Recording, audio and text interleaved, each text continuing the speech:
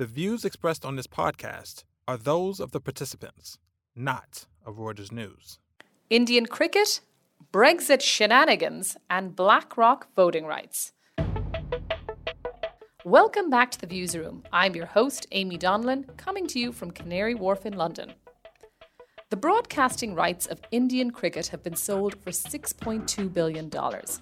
But there was no outright winner. Domestic tycoon Mukesh Ambani secured the digital broadcasting rights for the next 5 years, while Disney, which was the previous outright owner, only managed to hold on to the television rights. The split will allow Ambani to strengthen his streaming service, while the Mickey Mouse creator is likely to lose ground in the world's sixth largest economy. Meanwhile, Britain is seeking to dismantle parts of the Brexit agreement. Despite signing a deal with the European Union in late 2020, Boris Johnson unveiled legislation this week that will allow him to scrap parts of the pact that governs trade between Great Britain and Northern Ireland. But far from needing a helping hand, the region's economy is outperforming the rest of the UK. Scrapping a legal agreement, however, will create uncertainty that could reverse Northern Ireland's success. Lastly, BlackRock is encouraging its customers to get voting. The fund titan that manages some $10 trillion of assets is ceding control of some of the voting rights that come with company shares it manages on clients' behalf. But there's just one problem. Investors have previously proved that they don't want the hassle. But finding a way of sharing this burden is important to boss Larry Fink, as company voting has become increasingly political.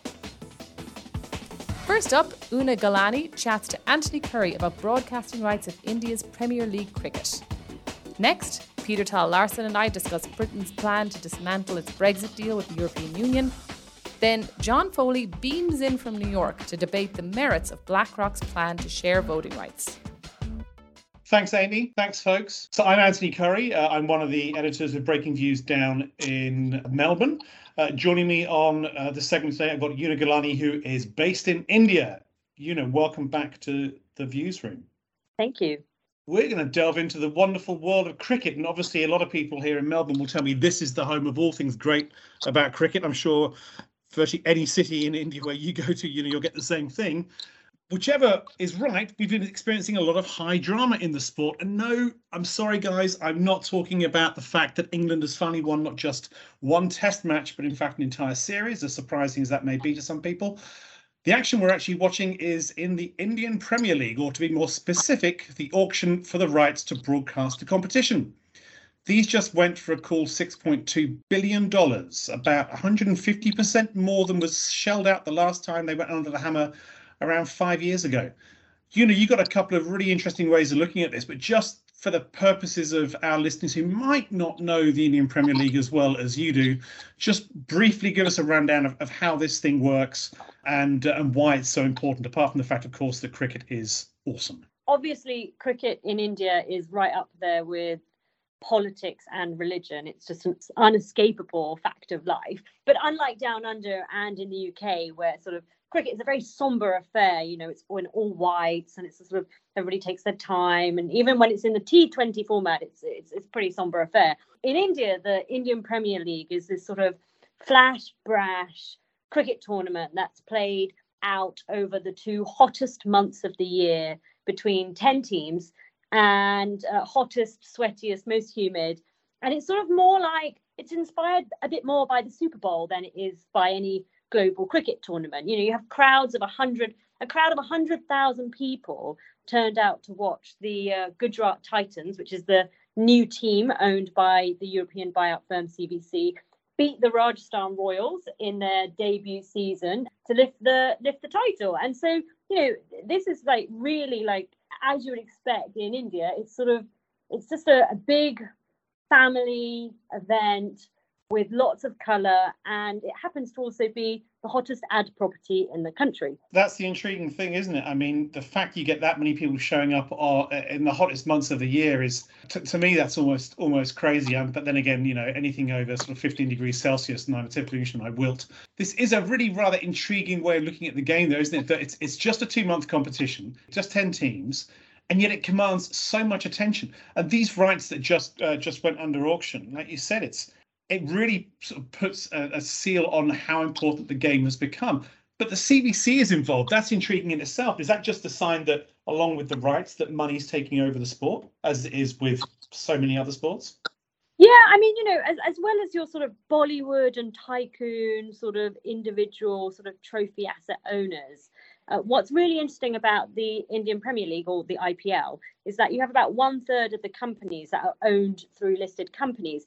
CVC's entry into team ownership in October last year, when they auctioned off 2 new teams, so the league went from 8 to 10, was a very interesting moment, because what it effectively did is it was a sort of big external endorsement of the financial sustainability of these franchises. Like, I think, unlike in a lot of other competitions like football or soccer, Premier League in the UK, you've only got 10 teams. There's no relegation risk. The tournament's so short, you don't have to even invest in your own stadium. There's team player salary caps. So it's actually like, most of the teams are earning sort of 10 to 20% net profit margin. So it's actually a really, really well designed sport. And that explains a little bit, and it helps people like Mukesh Ambani, India's richest man, to justify owning a team like the Mumbai Indians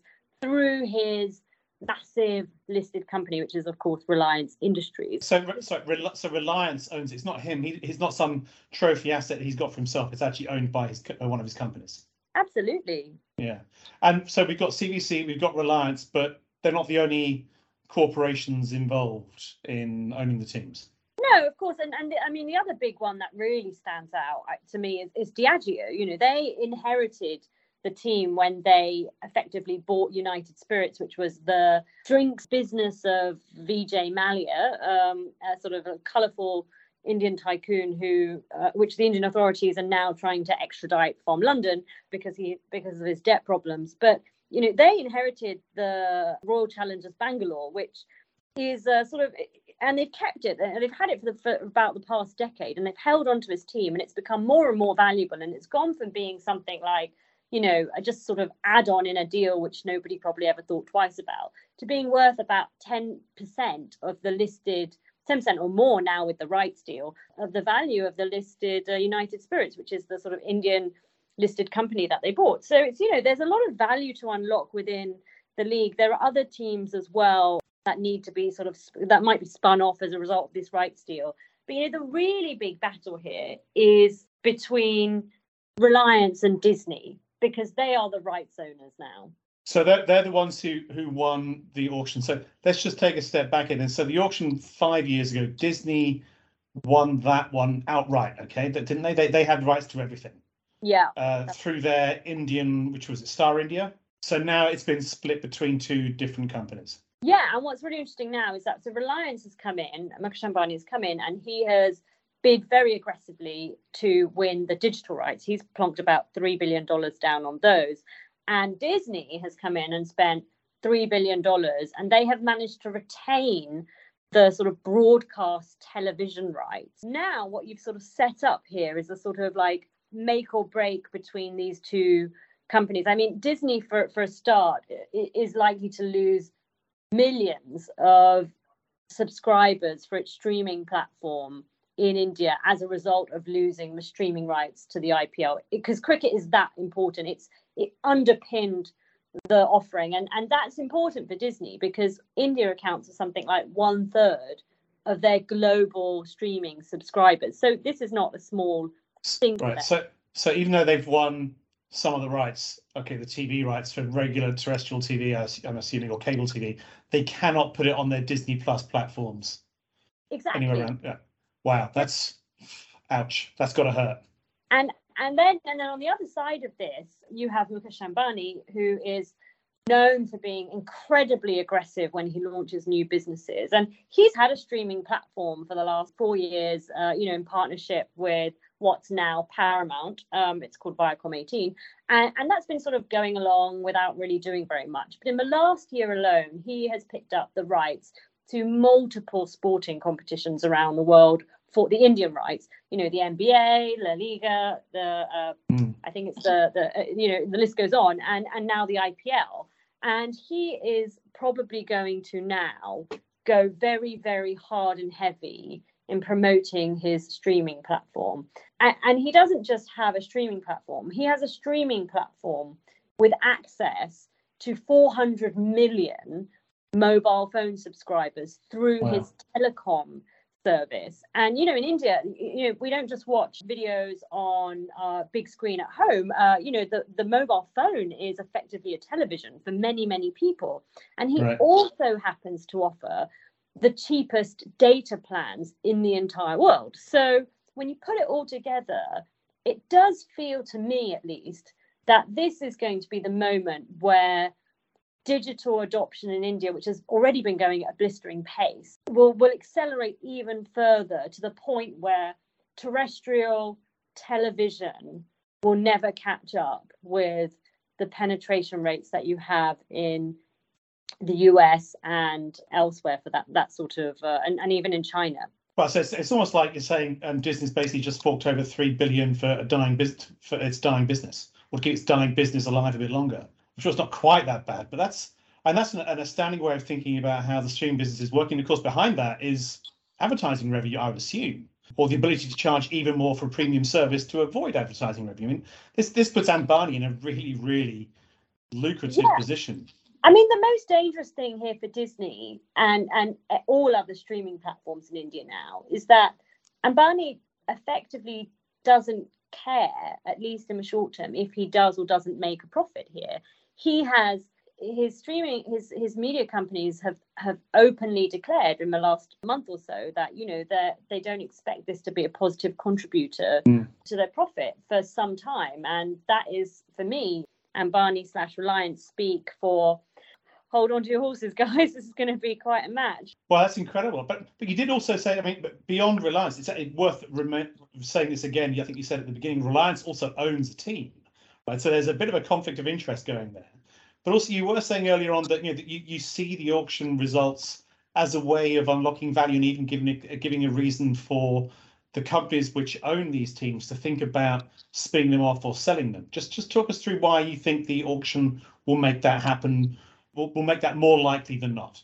Yeah, I mean, to be clear, that someone like Reliance Industries, they're not going. Ambani's not going to probably sell his team because he doesn't need to, because he has a $240 billion company. So CVC paid something like $750 million for their team. So this is really a drop in the ocean for them. But for many others, the rights auction is a moment where you're crystallizing your revenue for the next 5 years, and that gives team owners a chance to say, okay, this is a time when we need to spin off or bring in outside investors or do something more, and people can come in with much better visibility on what the franchise is worth, at least for the next years. But with such a big uplift, teams effectively keep about 40% of the the $6.2 billion. It's a big chunk of money. And I think as you put in one of your pieces about this, also the merchandising behind the IPL really hasn't picked up, or even in India, particularly in general, hasn't really picked up in the way you'd see in, well, name your Western country with sports. Yeah, that's exactly right. So the franchise, the rights revenue still is about 70% of the overall revenues of all these teams. Over time, merchandise, ticketing, events, and things like that will pick up, but those will be a slow burn. So the rights are the most important thing in it's everything that drives the sort of financials of this tournament. Right, I suppose with that now locked in, if you're a Diageo or even a Reliance or anyone else owning a team, you can look at this and say, you know what, it's not core to our business. We can now point to 5 years of fantastically more revenue than we had before. So any more CVC-like buyers in there, come on in. Absolutely. Well, thanks so much for talking us through that. Always great to talk about cricket, and marrying it with finance and corporations makes it even more fun. Thanks so much. I'm sure as this develops, we'll come back and take another look at it. Thanks again. Thanks so much. Welcome back. I'm Peter Thalassen, the global editor of Breaking Views, and I'm being joined by Amy Donlan, and we're talking about the United Kingdom and Northern Ireland. Amy, good to talk to you. You too. So tell me what's going on here. We've been talking, it feels like for years, well, it is years, about the Brexit deal and the conundrum of Northern Ireland and relations between the UK and Northern Ireland and the Republic of Ireland. But, for people who maybe haven't been following this as closely as you have, there was sort of the impression that this had all been fixed, that Boris Johnson had agreed a deal, a sort of Northern Ireland protocol, and then subsequently that sort of cleared the way for doing a Brexit deal. That deal was, I think, agreed at the end of 2020. So why is the UK government trying to rip it up now? Well, it is an interesting situation. As you say, the Brexit deal was done. It was agreed to by the UK and the European Union. Britain left the EU. But this Northern Irish situation has always been problematic. And it's because of something called the Northern Irish Protocol, which was sort of a compromise that had to happen because as Britain left the EU, obviously Northern Ireland was still part of the United Kingdom. And as a result of that, you had the Republic, which was part of the EU, and then obviously a different market. So the obvious thing would have been to create border checks between those two different areas. But obviously there had been historic violence between Protestants and Catholics in Northern Ireland, and that all came to an end in 1998 with the Good Friday Agreement. And basically nobody wants to go back to that. And it was seen as if you did create those border checks, it would revive that violence. So all sides basically agreed that a compromise needed to happen. And essentially what that compromise was that basically checks needed to then happen between goods that were coming from Great Britain, so England, Scotland, Wales, coming into Northern Ireland. And those checks were quite onerous. They required a huge amount of documentation. And they seemed to, well, what the British government said was that they were having a kind of chilling effect on trade between Great Britain and Northern Ireland. And that's what Boris Johnson says, right? But yes. But I mean, you've been looking at the numbers, and is that actually true? You can definitely say that there were issues that were created between trade, that it sort of put off some people who were in Great Britain and owned companies sending goods to Northern Ireland because it was proving too costly. But actually what Northern Ireland appears to have done, and as certainly the data seems to suggest, is the economy is actually doing very well. In fact, in the third quarter of last year, it outperformed all other regions in Great Britain. So its economy grew by 1.4% versus the previous quarter, and England only grew by 0.6%. So it seems that Northern Ireland is sort of making the best of this situation, which is that they're actually sort of in two markets. So they are in the British market and they're also in the single market. And they've also been exporting a huge amount to the Republic. So they have exports were up 65% in 2021 from Northern Ireland to the Republic, and that was worth 4 billion euros. So they're finding new supply chains and they're finding new customers. So you can't really argue that Boris Johnson is doing this to the benefit of Northern Ireland's economy. No, but I think what you can argue, I suspect, is that what he's doing now actually may undermine some of those gains, right? Because absolutely, I mean, as I understand it, they've introduced some proposed legislation, which would allow the UK to suspend parts of the Northern Ireland deal that it agreed. The same government is basically undermining its own agreement, which is an international treaty. But I mean, there's a question about whether that legislation actually ever gets implemented, because it needs to go through various steps in the House of Lords in the UK, and there's going to be a big fight about it and so forth. But I guess what you could say is, if you're planning to invest in Northern Ireland at this moment, you might look at that and say, let's hold off and see what happens. Absolutely. I mean, I think if you're any business now operating in Northern Ireland, you have to think that as this legislation has been introduced, it now basically comes down to what the EU has to respond to it. So what retaliation is the EU going to implement if Britain goes ahead with this and actually does what it's suggesting it will do? One of the things that it can do is actually not check, but basically allow goods to come in from Great Britain and not check them. So that would be goods going into the single market that wouldn't be subject to European Union checks. So there will have to be sort of repercussions for that. Now, again, if this were to go to the absolute extreme, and I think most people don't think this would happen, but if it were to go to the extreme, a border would have to be created between the Republic and Northern Ireland. And as I said, that violence restarting would be a huge risk. Although that's unlikely, if you are a business that's maybe thinking about investing in Northern Ireland, setting up a call centre or manufacturing, that will be in the back of your mind. So absolutely, this could have sort of the chilling effect on the Northern Irish economy that Britain has talked about. This could actually, in a way, do that. Yeah, so a self-fulfilling prophecy. All right, Amy, I'm sure this is something that we will come back to from time to time. So appreciate the update and good to talk to you. You too. Voting is a sacred rite of passage to many people, something they guard carefully. But actually, BlackRock appears to want to share some of the voting rights it has with its clients. Here to talk to me about it is John Foley, who's coming in from New York. Hi, John. Hi, Amy. Thanks for having me. Well, I mean, anything that BlackRock does is sort of interesting because it's obviously this huge fund titan that manages like $10 trillion. So interesting to see what they're doing in general. But this is quite an interesting story. So, John, tell us basically how this all works so far up until this point. How does BlackRock vote on behalf of its clients? Well, so BlackRock has $10 trillion worth of investments, other people's money, and about half of that is in stocks through things like index funds, tracker funds, ETFs, this kind of thing, which it sells to people like us, but also to institutions. And there's always been a slight wrinkle with this whole system, which is that BlackRock owns the shares on our behalf. So it gets to vote when shareholder meetings come around, even though it's us who put in the money and who take the losses if the shares go down, just as we take the gains if the shares go up.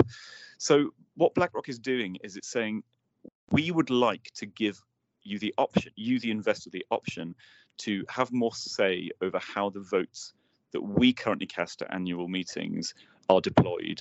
It's like they're doing it in a very small, very measured way. So at the moment, they're just saying to some institutions, big pension funds and so on, would you like to decide how the votes in these companies that we hold on your behalf are cast? But Larry Fink, the boss of BlackRock, said this week that what he would like is a world where basically all individual shareholders, so even again like you and me, can have some decision-making role when it comes to casting votes in these companies, which would change everything. Because at the moment, BlackRock casts, a huge, sometimes decisive vote on issues, on telling companies what to do, how their boards should look, how they should respond to climate change. And the idea of giving some of that power back to individual investors is quite a dramatic change. And is this because, I guess, as you say, that the climate change, diversity issues, these things are becoming very kind of hot button topics and political? And are they does Larry Fink think that they're sort of tainting BlackRock, as in making it look like it's sort of a political organization when he doesn't want it to look like that? Yeah, it's interesting because power is a strange thing. Like BlackRock wants it and has it. Larry Fink wields enormous power because BlackRock has these huge voting stakes in companies, not just BlackRock, but also other index fund providers like State Street and Vanguard. If you look at a company like McDonald's, which has recently been fighting against Carl Icahn, an activist who had an animal welfare-based challenge, he wanted to put some directors on the board. BlackRock, State Street and Vanguard have together 20% of McDonald's shares. So how they vote matters. And in this case, they voted against the activists. So power is very valuable, but it also can be, it's a mixed blessing because BlackRock is increasingly being accused of having an agenda. BlackRock boss Larry Fink has said repeatedly that he thinks sustainability is important, that companies should be kind of on the right side of history. But that's winning BlackRock enemies among people who say, why are you making a decision on things that are, quote, political issues? Like, you could argue that climate change isn't really political, but it's definitely a fact that more supposedly political issues are coming up in shareholder meetings in the US. And that's not an accident. It's actually because the SEC, the Securities and Exchange Commission, made it easier last year through tweaking some of its kind of guidance, made it easier for proposals that have broad societal impact to come to a vote. So BlackRock, you can see why, they're not saying this, but you can see why BlackRock doesn't want to be asked to take a view on more ideological issues or things that are perceived to be political. I suppose on the face of it, you can understand it looks more democratic is sort of the approach. But how does this work out in practice? As in, how do retail investors typically operate when it comes to AGMs? Are they big voters? Are they active? Do they engage? Right. So this is the big problem, because BlackRock has two kinds of client that this applies to. One is institutions, companies that invest on behalf of the people already. And then the rest is retail investors. So us, again, like you, me, individuals. So institutions, they vote. They either BlackRock votes for them or they vote themselves. But the turnout at meetings, not physical turnout because people don't necessarily go to them in person anymore, is really high. It's over 90%. Now, BlackRock can hand back power to some of those institutions and they may use it. They may also, though, just delegate it to some of these firms called proxy advisors like Glass Lewis and ISS, who do lots of analysis and come up with recommendations of how companies should behave. So BlackRock may hand power back to institutions, but they may then hand that power on to someone else. So you may get just a different kind of the same problem. Retail investors, though, the problem with retail investors is that they don't seem to vote even when they have the chance. So turnout among retail investors is about 30%, which is low, and it's not changing. Even though you have all these new ways to vote, apps, facial recognition technology that means you don't have to enter long code numbers. There's a company, Broadridge, that handles a lot of this kind of stuff, and they are making it much easier for individual investors to vote using their smartphones, but they're not doing it. Retail investors just don't seem to care very much about how those votes are cast, possibly for good reason, because they may just think, well, my vote doesn't matter because the company's just going to do what it wants anyway, which often is true. But the issue is that BlackRock not only needs to give away power to retail investors, but hopefully we need to make retail investors more inclined to use that power when they get it. Do you think that is likely, or are we more likely to see sort of a dilution of BlackRock's power, and therefore companies may maybe get away with things that they previously wouldn't had BlackRock decided not to do this? Well, that is the risk, that companies just do whatever they want. Now, the reality is that companies kind of do whatever they want anyway. We've had some recent examples of companies just disregarding what shareholders, including BlackRock, have told them to do. So one example would be Twitter, where shareholders failed to re-elect a board member, Egon Durbin, who works for Silver Lake, a private equity firm. But the board of Twitter just said, you know what, thanks for the recommendation, shareholders, but we're going to keep Egon on anyway, which is their right. Another example is JP Morgan, which had a vote on its executive pay. It just paid its chief executive something like $84 million, and shareholders overwhelmingly said no to that. But the board was like, well, thanks again for your advice, but we're just going to go ahead with it because that's, again, our right. So there is a risk that companies just have even more license to behave the way they want. The point really is that this is a slow shift. So you need to educate retail investors. You need to make it easy for them to vote, and you need to make them believe that their vote matters.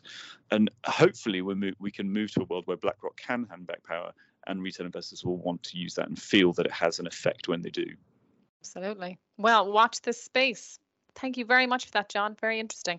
Thanks, Amy. Thanks for tuning in. This podcast was produced by Amanda Gomez in New York.